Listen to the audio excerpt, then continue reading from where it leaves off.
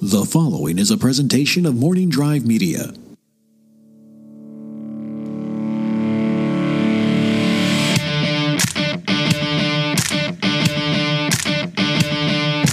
Broadcasting from beautiful Burbank, California, this is the Knapsack Files, a Saturday night special edition. Just me and you hanging out, talking, listening. You're listening, I'm talking. All right, that's not a fair deal. Here's the deal. Saturday Night Special is the programming that I put out on Saturday night, but you might listen to it on a Sunday morning, a Monday afternoon, or a Tuesday evening. But the concept is me just loosening the chains a little bit. We had some great interviews recently. I hope you all had a chance to listen to the interview with Ryan Azevedo, co-director of the new YouTube Originals documentary, Claire, the story of Claire Wineland. A great interview, inspirational story. Not a tough doc to watch, but it's emotional, makes you think, and you get inspired. But it's about someone who passes away and the lessons you can learn from that. So the interview was different than something we would normally do here on the Knapsack Files. I hope you had a chance to listen to it, and I hope you had a chance to check out that documentary, co-directed by my friend Ryan Azevedo. So thanks again for that. We're having a lot of fun here on the Knapsack Files on Saturday Night Specials. Weird characters, different shows, baseball talk. We do have a second edition of Behind the Bag coming up with me and Tom Dagnino, working on that in the next few days. But tonight it's me, and I wanted to talk. I use this format and form just to talk openly. They play some clips of stand-up comedy. My stand-up. The reason being is this coming week, at the time of this recording on Thursday night, September 12th, I will be at the Comedy Store, the Belly Room, part of the first Mark Ellis and Friends show at the Comedy Store. More to come.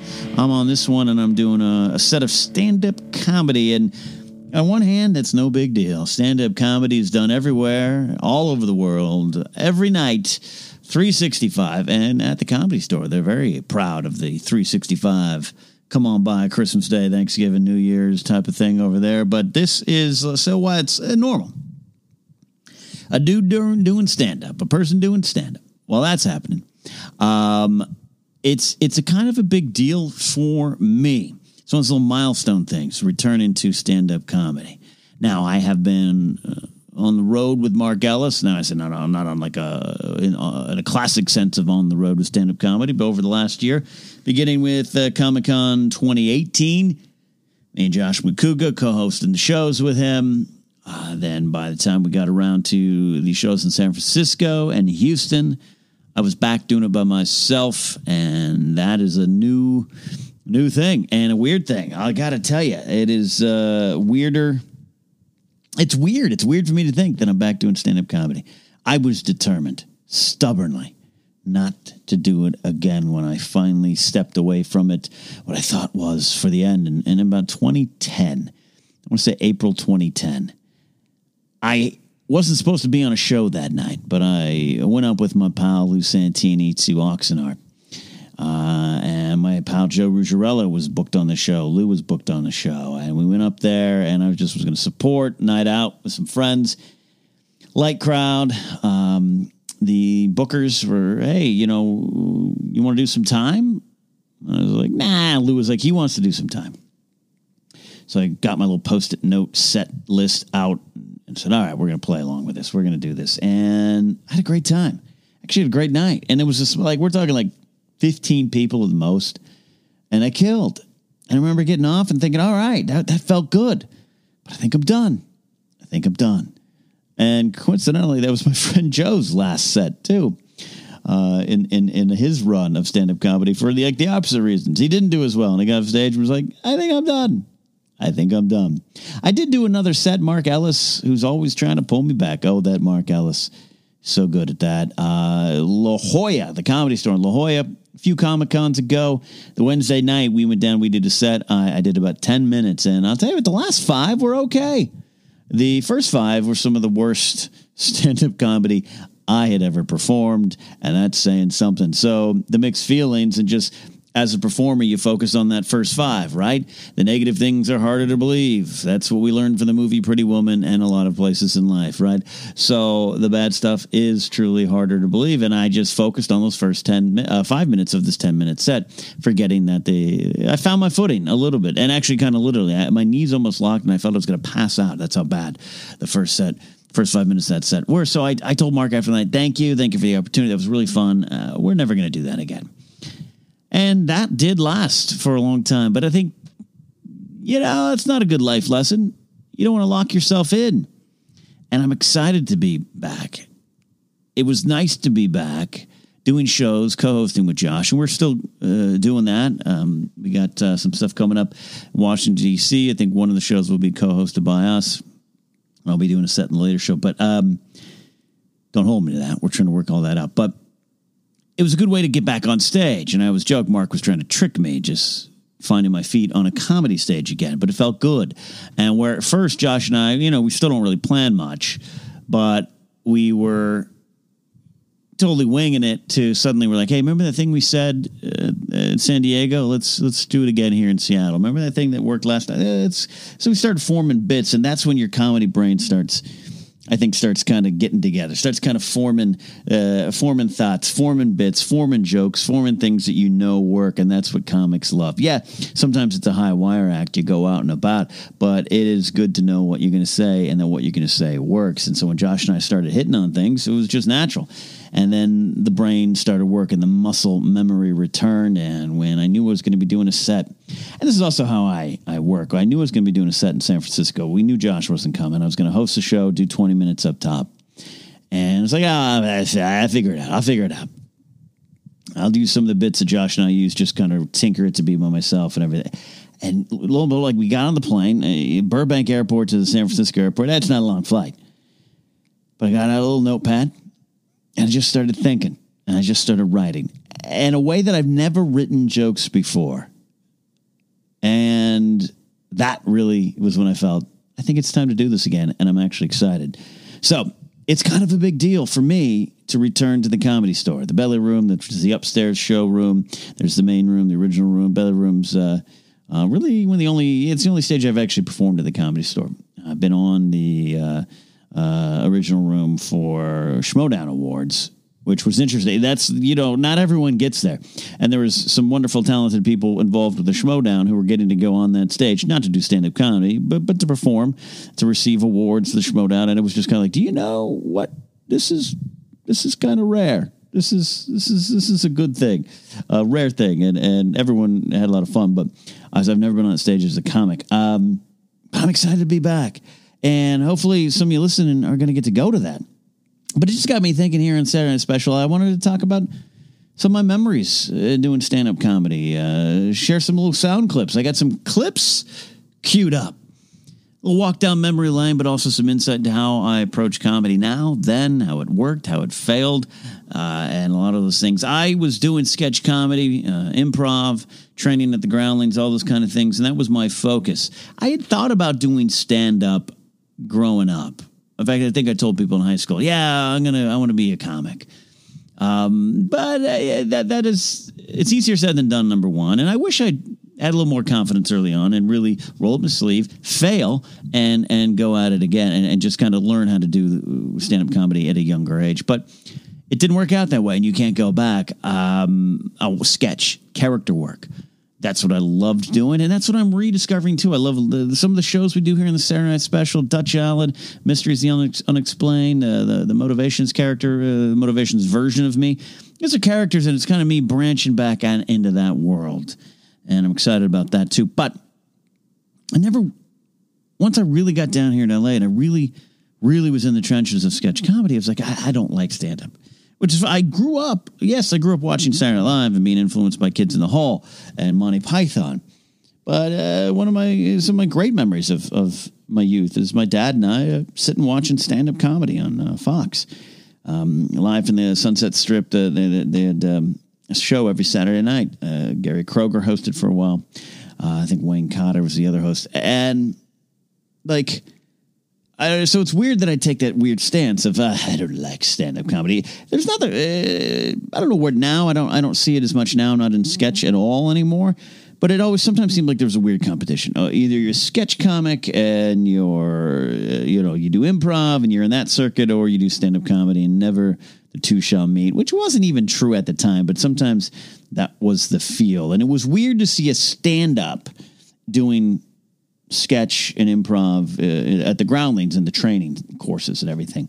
I had a few of them, friends of mine, a British guy, I think his name was Perry, I think was his name, and he was real funny and come out, but he couldn't kind of unlock sketch, and it was a stand-up at heart, and we used to joke about that.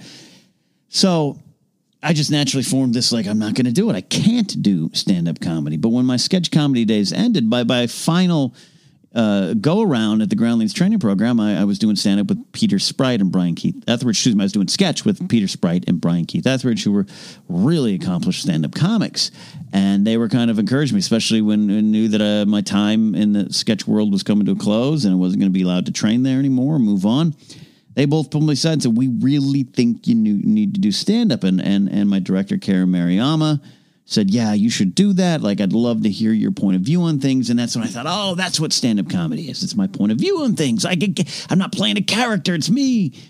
And I went into it. I went in a big way. And my first show was in March of 2003 in a show put on by Peter Sprite and Brian Irwin. And we had a lot of people in our Groundlings class doing stand-up. Hayes Hargrove, Melinda Hill, Andrew Hotry, Kira Sultanovich, who was just a friend of the show, popped in and did some great stuff. It was a great night, and I did well. And that is the worst thing that can happen. Your first set going well, because it's not real. It doesn't count. And my friend Peter Sprite always told me the first 100 do not count. No matter if you're successful, no matter if you're a failure, the first 100 do not count. You gotta get in your reps and you got to feel it out. Don't believe the hype, but don't believe the lows. And that's easy to forget. By my second show, I think my second show was an open mic that Peter and I drove out to. He was very, very great. Drove me out to this open mic in Westwood. A guy named Vance Saunders did this very successful open mic for a while where a lot of comics, a lot of big names were there. I remember Chris Hardwick there at the time, some of their big names. And it was intimidating as all hell. And I got up there for my second time, having just killed at the Comedy Store. And I got up there with my prepared little jokes, memorized, tight script, and I ran through it to no laughter. I mean, none. A dead room. Eyes just staring at me. Judgment. Scorn even. And I powered through. Every word memorized. Every word rehearsed. Every beat. Every pause for laughter. And I went back to the seat. Cold sweat. Not even flop sweat. We're talking, I was like I'd seen a ghost. Peter knew. He sat down and said, no. That was a success because you did it. And you were up against all of this and all of these names and all these comics, these seasoned veterans who were just doing this thing and hanging out and working things out and telling stories, making everyone laugh. But you did it and you didn't blink and you did it. And that was a valuable lesson, but it scared me, haunted me. The third time I did a little stand-up comedy contest. It wasn't even like a stand-up. It was a weird, like, creative contest, but I did stand-up and didn't place. And you start to question yourself because you're funny. You know you're funny. You make people laugh, and you know it's supposed to be put into something. It's supposed to be, it's supposed to be an act, bits, jokes, beats, everything. So you know that's supposed to happen. But it really shakes your confidence. And it's confusing, and it makes you angry because everyone in the audience is forming an opinion of you and your humor, and it's really tough. And so I fought through those first few years until I started finding a regular group to play along with, a group, Rebels of Comedy, which split off at one point, and a friend of ours started a subgroup called White Boy Comedy, which I'm sure that name now, it's not that it wouldn't fly, just would raise more eyebrows than it did back then. But it was Mark. He was just like, I'm this white boy from outside of Boston, and that's my comedy. He said it was my dream to start this white boy comedy production. So we did it. And we did it. We did shows for years, and that's where I met a lot of great people. People like Christian Harloff, Mark Ellis, got to know Lou Santini, eventually became one of my best friends and a roommate, my friend Tom Connolly, Michael Beatrice. A lot of people have been on the Knapsack Files. Got to see these people perform comedy every night. Amy Claire, Lisa Goffman, Kate Mulligan. Eliza Schlesinger was there. I hosted her third show in L.A. My friend Tim Powers brought her out, and then my friend Tim and a lot of other folks. Through stand-up, I met one of my best friends and my writing partner, Matt Key, his roommate at the time, Josh Padgett, who has great humor, great offbeat humor that I loved. My friend and roommate at one point, Sam Ventura. My roommate at one point, Craig Spivak. The people who I just admired what they did on stage. We got to see it every week. Talented people. Kirsten Tonovich, like I said, Jamie Kaler, one of the regulars as well. And it was a great crew to get your reps in every week. And I started hosting and started honing my craft as a host, which actually kind of did affect me as a stand-up comic. I did stop doing shows at the Comedy Store after a while. And this is why it's an interesting deal for me, an exciting deal for me to actually return to the Comedy Store to conquer some fears. I started first at the Comedy Store. That's the first, March 2003 was the Bella Room of the Comedy Store, and I started doing shows regularly for my friend Brian Irwin there. Bringer shows, which means you have to, you bring 3 to 5 people, and we'll give you 6 minutes. If you don't, maybe 3 minutes, 4 minutes. And it's a frustrating part of the business, but it's part of the business, and that is just what it is. But my friend Brian Keith Etheridge always told me every show's a bringer show. No matter how big you are, headliner, you're bringing people. If you don't have people, you don't have an audience, and that's what we need. So change your attitude on those shows. And so it is you'll hear a lot of comics complain about it, but it is what it is. And it was fun. It's where I actually first met Mark Ellis was at the Comedy Store when he was plying his trade and cutting his teeth. My friend Joey Rockenstein was over there. Again, that's where I met Lou actually the first time. But after a while, I just emerged from sketch comedy, and that's a close-knit kind of group. It's like more of a theater company vibe. You work with these people. You trust them. You're an improv. The audiences are more forgiving, too. If you go see an improv show, you know that the performers are flying by the seat of their pants, so you give them maybe a little more leeway for things that don't work or not as funny, and you reward them for the effort sometimes more than the output. And then, again, as performers, you're trained to trust. You're trained to help each other. You're trained to move the whole scene forward together. And you feel good, and partnerships are formed. Friendships are formed. Relationships are formed. Marriages happen. That's the power of sketch comedy and improv. Oh, not so much in stand-up, especially at the Comedy Store. A historic place, to be sure, but I used to call it a dark den of iniquity and comedy. It was tough. It was intimidating. The names on the walls are those of legends, but there's also people who are regulars with their names on the wall, working, climbing, and you've got to break through those ranks. And I withered early on. And by 2004 or 5, I really didn't go there anymore, and I didn't really perform there anymore, and I was shocked. I remember sitting in the green room upstairs, which I believe is haunted. It's by a stairwell that everyone says is haunted. I haven't experienced anything, but I'd like to. And I just remember looking around the other comics in the room and like, hey, we're all doing this, right? We're all doing this. And some people were nice. I remember a comic by the name of Lang Parker. She's still out there doing great things. And Lang Parker, she was like, hey, you were really funny. And I just remember it was so sweet because no one talked to me. And everyone's just like, all right, you're next. The host would be like, what's your intro? Cool. They'd mess it up. They didn't care. You do your time, you do your 7 minutes, and you get out of there.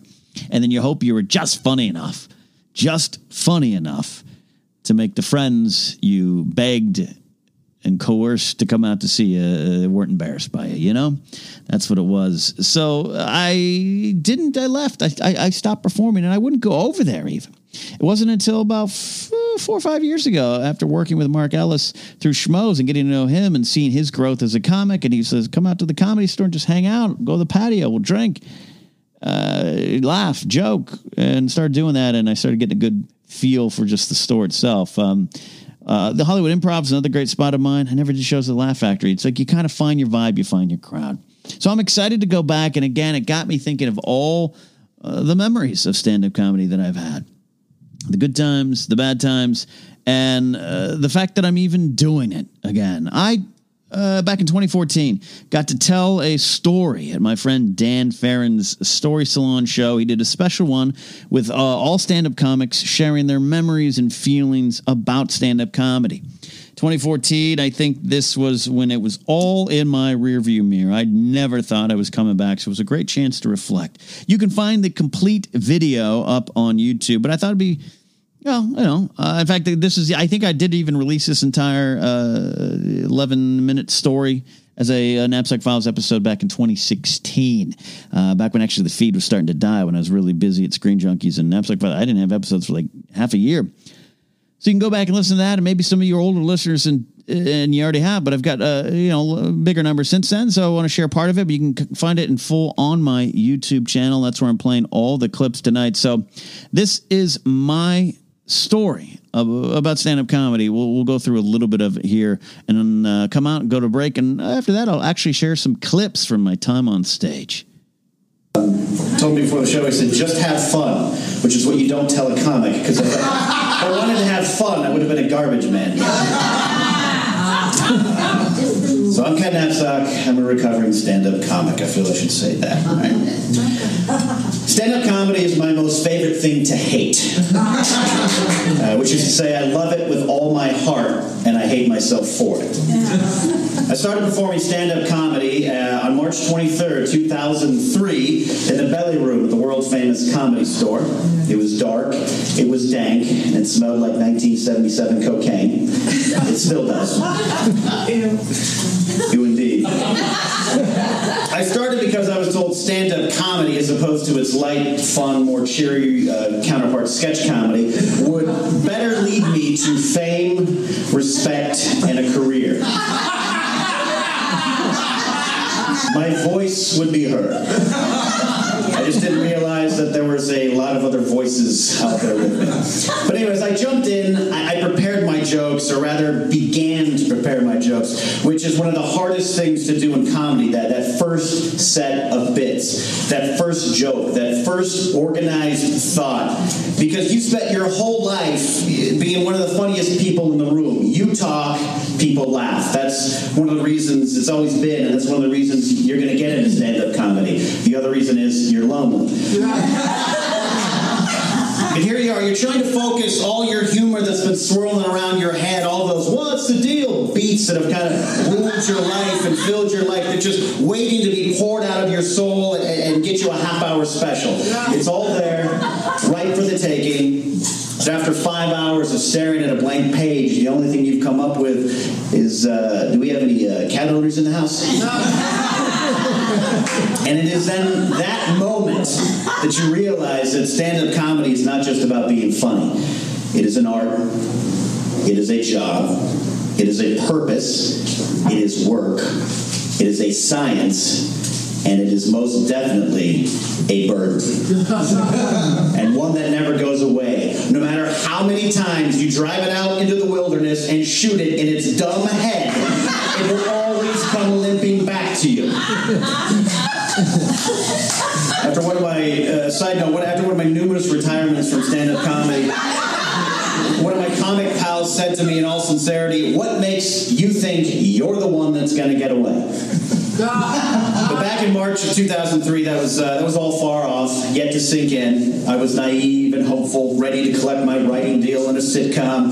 Oh, so naive, so pure of heart. Side note, also when I started stand-up comedy, I had not tasted alcohol. I was sober by choice. Long story, has to do with Jesus. But now I can name you 15 different kinds of Irish whiskey.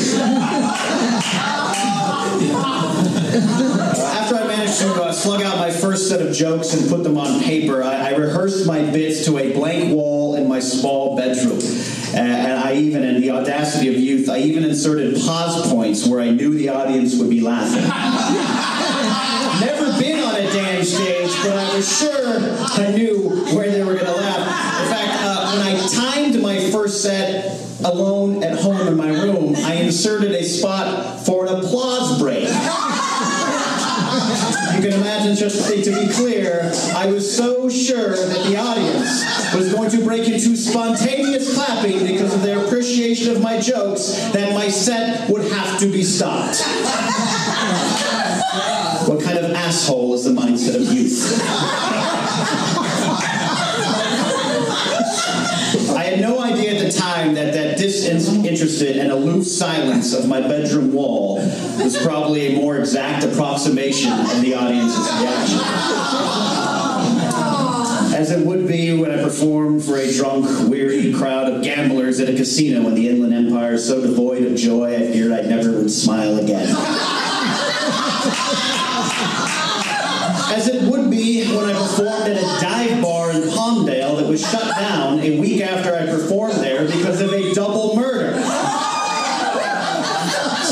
And it wasn't so much the murder as it was that it had happened again. As it would be when I performed at a biker bar in Corona, California, in which the rough regulars treated me like I was Pee Wee Herman trying to ask the Hells Angels to be quiet because I was trying to use the phone. As it would be when I performed at an open mic in Westwood filled with the worst kind of audience members imaginable, stand-up comics. That silent blank wall in my bedroom gave me more love as a performer than the people of Hermosa Beach one night when they seemed really angry that they had to stop their game of billiards because 6 dudes from Hollywood were about to tell them jokes about their lack of sex. That bedroom wall gave me more love than an intoxicated audience member at a show in Santa Monica that charged the stage in the middle of my set and started to fight me for the microphone. I was in the middle of a bit, and I guess it wasn't going that good. The self-loathing wasn't hitting. I was making many references to men are like this and women are like this, and he got up and charged the stage, and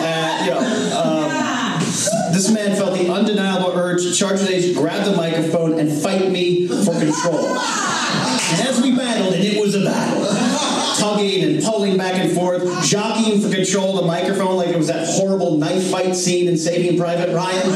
Corporal Upham's waiting on the stairwell, and he's going, shh, shh, putting the microphone into my heart.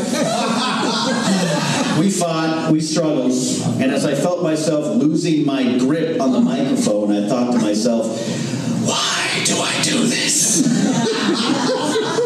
Why did I punch my way through 2 hours of traffic to get to this show tonight?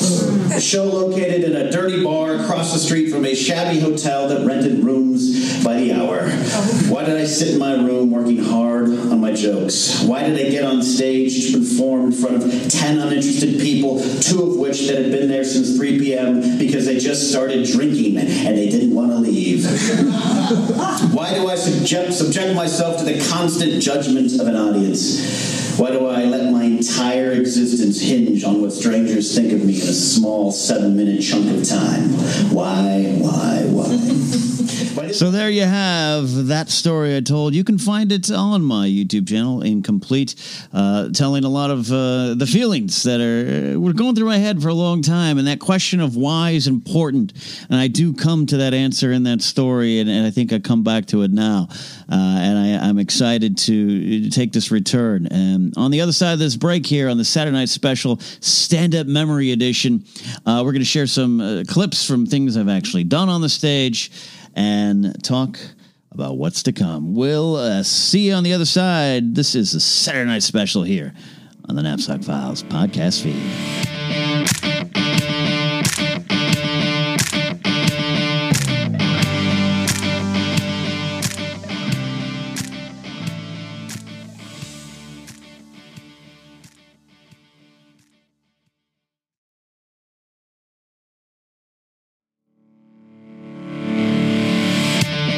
We're back here at the Knapsack Files. I'm going down the stand-up comedy memory lane as I get ready to return to the Comedy Store for the first time in, well, I can't even remember. Over a decade, at least. Because that would mean I'd performed there in 2009, and that wasn't the case. We're talking close to 15 years. That's crazy. Excited to be back. You heard clips from my storytelling show a few years back. My friend Dan Farron co-runs with Beverly Mickens, a longtime stand-up comic. Dan as well. Beverly did stand-up in New York in the 80s. Larry David was a fan of her work. And I do believe in part, the character that Vivica A. Fox played on Curb Your Enthusiasm was inspired by her. I don't know if for a fact, but it just seems accurate. So they did that storytelling show about stand-up comedy by stand-up comics, and that's where I performed there. And 2014, I keep wanting to get back to do stories. I always tell Dan, I'll do it next month. It never seems to happen. Don't do that, kids. Set goals and actually do them. My prime stand-up comedy years were 2005 to 2007, with a good year again in 2009 and 2010 before I ended things one of many times. I was hosted regularly. 2006 was the year. If you are a fan of a show like Schmoes Know or Collider Live, you hear us reference 2006 Harloff, which speaks to the craziness that was Christian Harloff as a stand-up comic at the top of his game in 2006. But all of us, that was our favorite year of comedy. We were close. We were doing shows. We were playing softball on the weekends together, hanging out. It was a great time. And that's where I really grew as a comic, though it was always rough. The thing about stand-up comedy, like my old improv sketch director said, I'm looking forward to hearing what you have to say about things. You have to still, even though you know in your brain what you want to say about things and your point of view on things, you have to know how to say it and how to break free. And I could never, and I admit that I could never really shake loose my persona, my personality, my confidence. It was always a war every time I took the stage. It was a flip of the coin. Some days, man, I hit. It was a home run. Other days, the very next day, the very next show, sometimes the very next minute in the set, something would go wrong and my confidence would poof, just gone, vanish, zap, it was done. And that was the battle for me. And I never quite got that balance. I never won that war. It was always a war inside my head. I'm going to play a little bit of a set I did in 2009, August of 2009. I had come back. I have clips. I have clips, VHS tapes, even weird early digital recordings that are like an old hard drive of stand up of me back in 03 and 04 and 05, and it's painful. It's painful. I mean, people are going to say that anyways, but it's bad. It's a lot of things I don't want to relive. But I started to find myself a little bit, and it's all about how, for me, and I'm not saying an expert on this, but how you approach the preparation and the writing of the material or the that leads to the presentation. And I had stepped away for about a year in 2008, and I'm going to play a moment where I came back. I'll play that. Actually, you know what? I'm going to play that first. Let's call an audible. Omaha. I had stepped away for a bit, and when I had done stand-up comedy previously, I couldn't find the rhythm on stage, and I tried a lot of different things. And that's not true. As a performer, you got to find it. So that's fine. As a performer, you got to find yourself. But sometimes I felt I was playing stand-up comedy on stage. Let me try tonight like Dane Cook. Let me try tonight like Lewis Black. Let me see if I can be Dennis Miller. At no point did I try to be myself. And that's a big philosophical conversation. But if you're a young performer out there, especially if you're trying stand-up comedy, that's the thing. You're going to try different styles. You're going to try different approaches. But I literally was like, I watched Lewis Black, and I love Lewis Black on Daily Show back in the day. I was like, I can get angry like that. Let me try to do that. That's just not true to yourself. Find the way to tell your stories. And one of the best nights I had, we're going to do this. They've talked about it on the show Collider Live, which is a weird little mess of a morning show over there on Collider with my pals having fun in the morning. And they've talked about... this got brought up. It's a video I have on my YouTube channel called Being Christian Harloff. I released this years ago. But what happened here? So here's the deal. One night, just a true story. We're at Room 5, which is this place that no longer exists, above Amalfi Restaurant and next to and attached to Acme Comedy Theater, which has since moved. The whole place is closed. Amalfi Restaurant is a great Italian restaurant. Great pizza. Oh, my God. Great mac and cheese. I loved it. Co-owned by Adam Carolla, Jimmy. Oh, my gosh.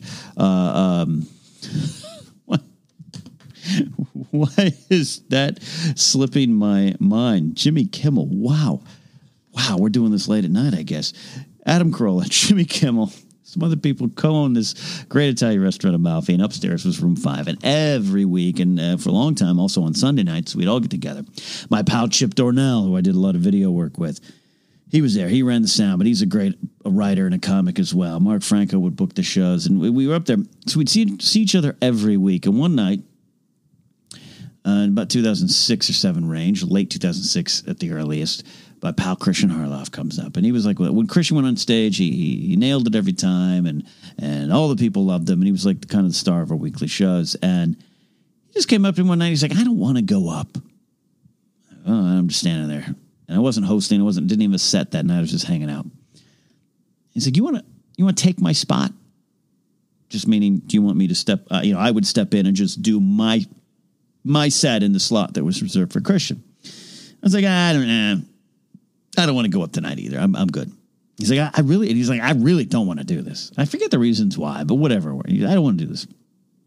So he says, why don't you go up and do my set? We came to that conclusion, and maybe at the same time, I was like, oh, now that's fun.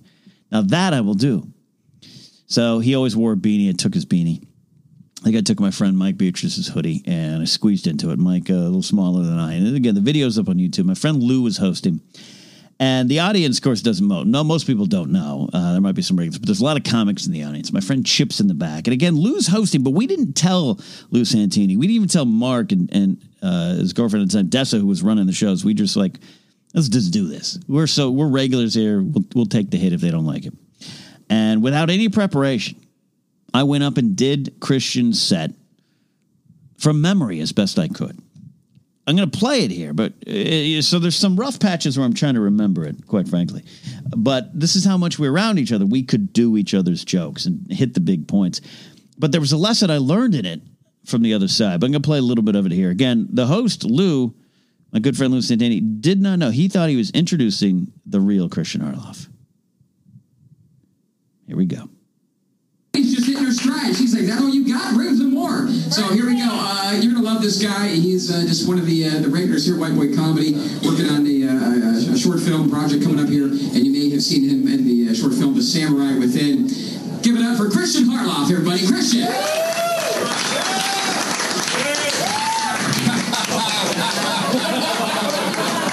That's a lot of the comics recognizing what's happening. We're having fun tonight? Having fun? Good show, huh? You want to come out? Huh? If people ask you to come out tonight, what you tell them? You tell them go to a comedy show? Yeah, don't you hate when people come up to you like, hey, what are you doing Friday? What are you doing Friday? I don't know. You know what tell them? What are you doing Friday? I don't know. This. Add a little wrinkle.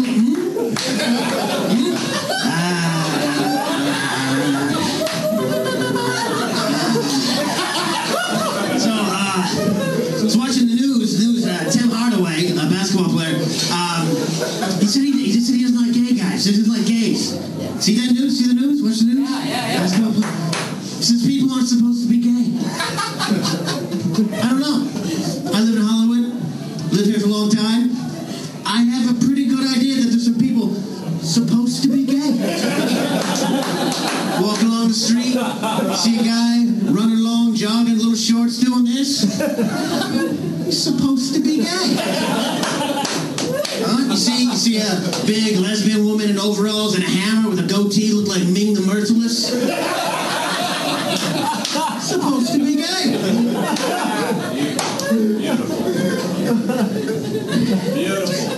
I'm single. You can tell by this beanie, this long Shorman beanie I wear every week. I was in a relationship. For like 4 years. My girlfriend, she made me eat healthy. I ate like veggie chips. What the fuck are veggie chips? I don't even know what fucking veggie chips are. Like, what do they make them out of? Like foil? Tin foil? Put paint on them? I don't know. So we broke up. First thing I did, I rushed to the Taco Bell. I broke in. I was like Al Pacino off Heat. Give me all you got! Give me all you got!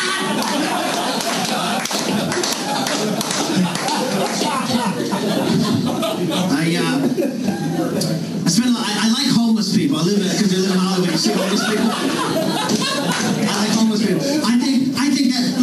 some bad things. You gotta sleep in a box, sleep piss in an alley. Everyone thinks funny, but I think there's some good things. I'd like to walk down the street, people not bother you, just walking along. I don't know. You talk about like nuclear physics and strawberry shortcake. No one's gonna bother you, huh? And you get away with things. You know, I saw a homeless guy. He was messing about. He was like, hey, I turned to a cop. I was like, that guy's fucking a mailbox. He's like, it's Ted. It's Tuesday. That's what he does.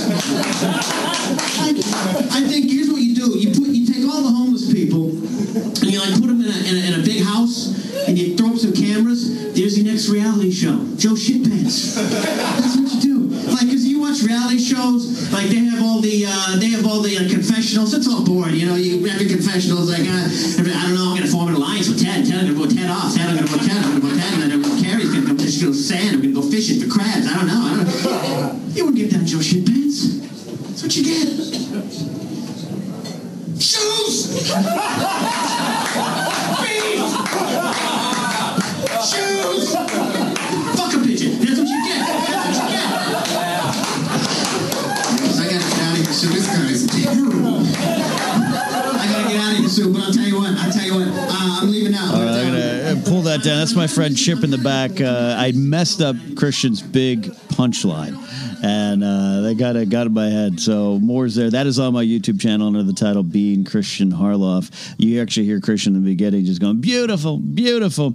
That time on stage taught me a lot as a performer. And so why I just said, hey, you know, if you're a young comic, young performer, don't go around pretending to be someone else. Find your own voice. I was literally pretending to be Christian Harloff, but in that moment I found something.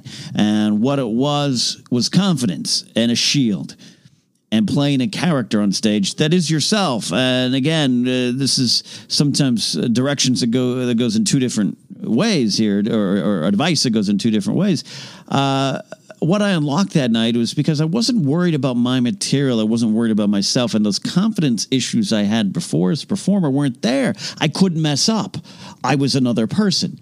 And Christian always joked that, well, it's, you know, my material, it was just funnier. And at the time that was probably true. But it took me to another place as a performer, a place of no fear. That's where you got to get. Now, good, healthy fear, some nervousness, walking that wire, that's fine. But it's an internal fear, a fear that can control you as a performer. That's what I lost in that moment. But sadly, I didn't build on it, and I walked away from stand-up comedy a while later, lost in my own depression, lost in my own doubt. Oh, that's a dangerous thing. That's a dangerous thing. We don't want that. None of us want that. But I had some good times, some good memories. I'll play a little clipper right now of some things I actually did. This is from an old little highlight, not even a reel. Let's put some highlights together, some sketches, some early pro wrestling stuff. It's buried deep on my YouTube channel, but you can find it there. And I actually was okay at times. Here it is. Comic in LA, two things happen. You got to be single, it's part of your contract, and at some point in your life, you have to tell VH1 what you thought about 1987. Is this a joke? It's like some kind of... I feel like I'm on MySpace. Oh, now there's a spotlight. I don't just get the light, I get the spotlight. That's not just end your set, that's end your career. Nice try. Eat the chip. I'll tell you why I can't have a successful relationship. I have a fear of vaginas. I never quite got over the fact that a vagina looks like Lando Calrissian's co-pilot from Return of the Jedi.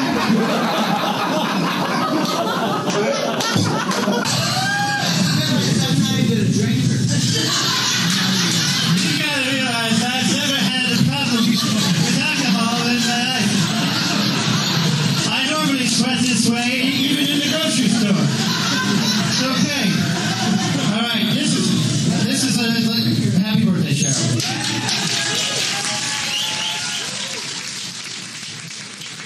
What's funny about that last clip there is I almost got banned from the Hollywood Improv for doing that. I was hosting a show, and there was a pretty fun woman in the front crowd with a group of friends. It was her birthday. She was celebrating, and she was already drunk. And I ran out to the bartender, Eddie, give me a couple shots of tequila or whiskey, I believe it was. And it was, all right, great. No, it was tequila. She'd been drinking whiskey. So I'm mixing alcohols. I was a young drinker then. I didn't know. And I came back up, and that what you heard, I was actually in the crowd just riffing with her and finding the vibe, improv, and finding it. It was a great moment. Great moment, and did the shot with her, and then promptly got yelled out after I brought up the next comic. Don't do that, young performers. There's some clips of stuff there as I had it, but I couldn't stay away, and that's the thing. As I go into this next performance at the Comedy Store in this year, I once it's in your blood, it doesn't go away, and it shouldn't go away, and that's maybe one of the lessons that I have to take. Yeah, I can get stubborn. I can get afraid. And that's what happened with stand-up comedy to me. I just got afraid. But one of my best moments, I actually returned. I returned at one point, and I put a clip up it's on my YouTube channel. I don't know why.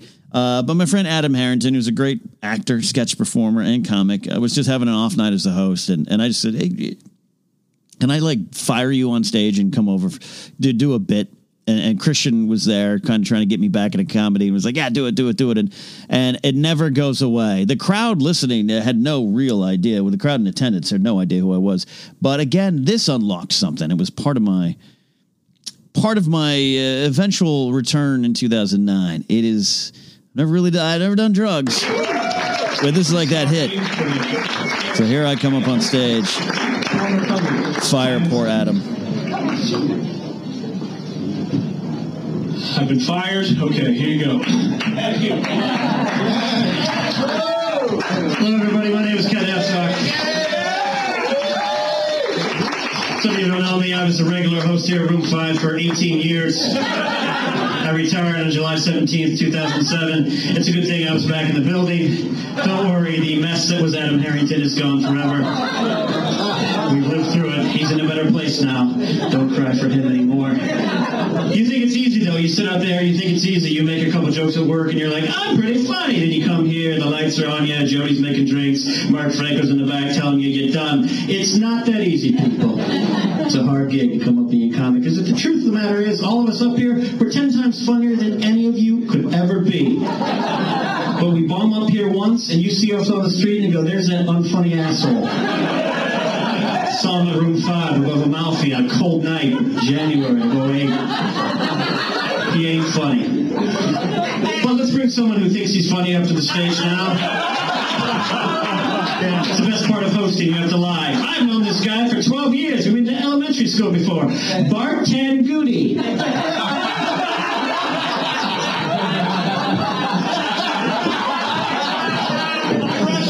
This next performer is the producer and creator of a pilot that was shot but never seen due to the writer's strike.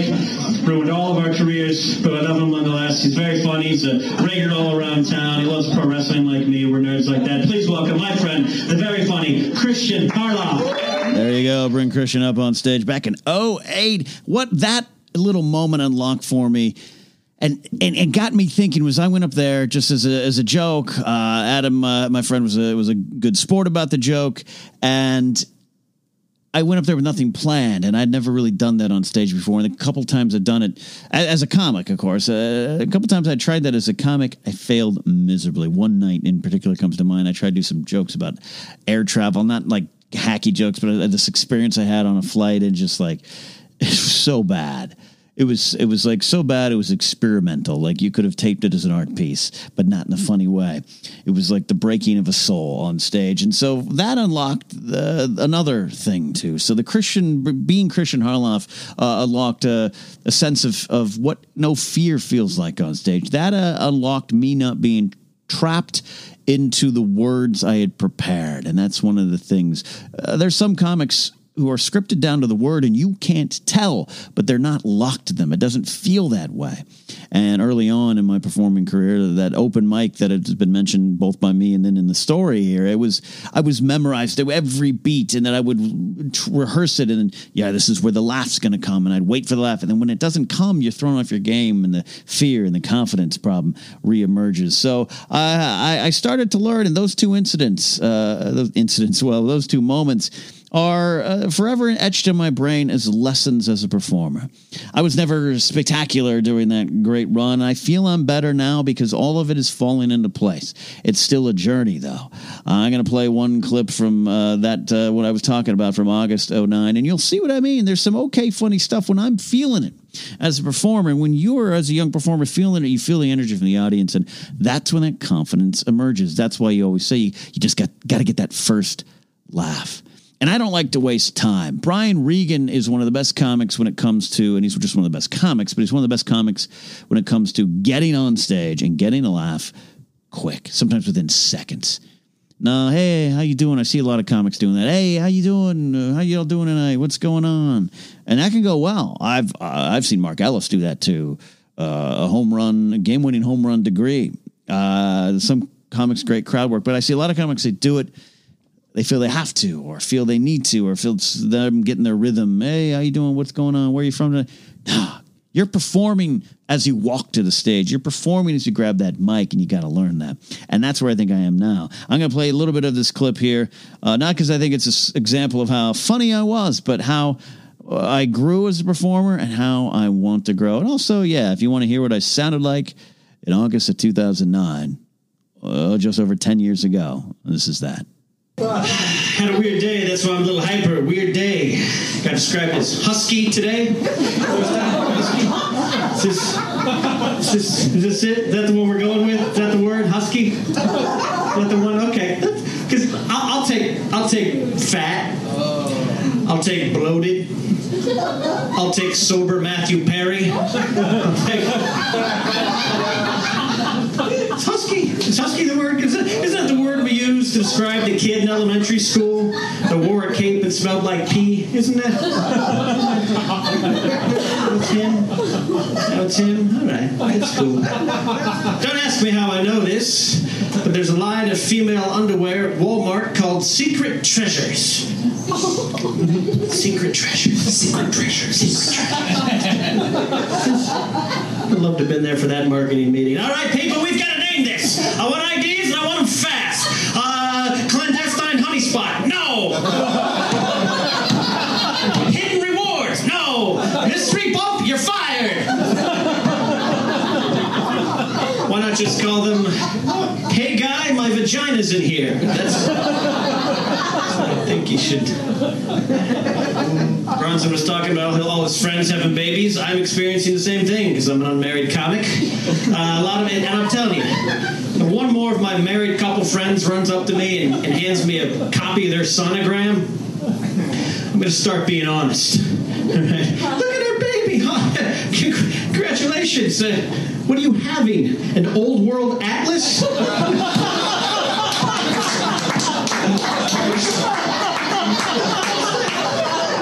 Doesn't even look human. What are you gonna name it? You can name it Rand McNally? What are you? Stupid married couple. Throw it back in their face. Never going to Kent's apartment again. What am I kidding? It's a studio. So there you go. I used to get some last kids. I used to get them. You can see, though, the style. It's there. It's flowing, but it's locked in. And if I got knocked off that rhythm, then it didn't work. And then it would get in my head. And I think that's what's got to change. That's what has to change. And that's what I'm excited to tackle next. Stand-up comedy, it is truly something deep in my heart. I love it. I hate it. I don't watch a lot of it. I get that question all the time. What is your favorite comics? I don't know. I don't watch comedy. Part of the reason is as a regular host, I used to see 10 to 15 comics a night. And my friends would do their sets, have fun, and then they'd hit the bar, hit the streets, hit downstairs, hit on girls, get hit on by other folks, and I'd be upstairs with the comics. And not every comic is a legend, and it just burnt me out on actually listening to stand-up comedy there. So I'm excited to go back to this. And some of you got to see me in San Francisco. Some of you got to see me in Houston. But this is going to be different. This is at a venue where I once had a lot of fear attached to the idea of performing at this venue. This is not an entirely friendly crowd, though it will be mostly positive. This is going to be a great experience, and it got me thinking, and it's a dangerous thing. And for this Saturday night special, I hope you enjoyed my little look back on stand-up comedy, my growths, my failures, and there were an immense amount of failure. And that's one of the lessons of being a performer, but particularly a stand-up comic. You have to leave the previous performance behind. Good or bad, leave it there. Learn what you need to learn. Enjoy it for what it is. Don't take it too deep into your heart and keep going. Get back on stage, and I'm going to get back on stage very soon, and I'll share the results and we'll see where this takes me. This has been Saturday Night Special here on the Knapsack Files podcast feed. We got some housekeeping to take care of.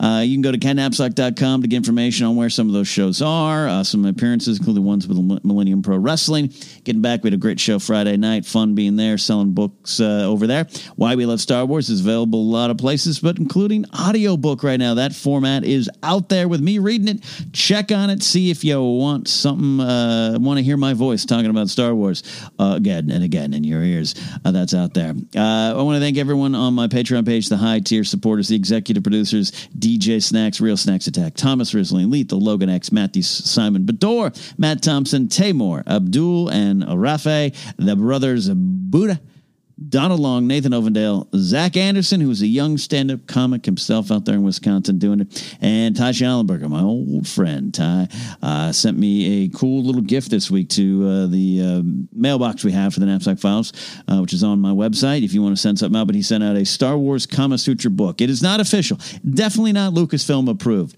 but hey, you know, you can learn some things. So thanks, Ty, for that. And thank you for everyone who supports me at patreon.com/KenKnapsack.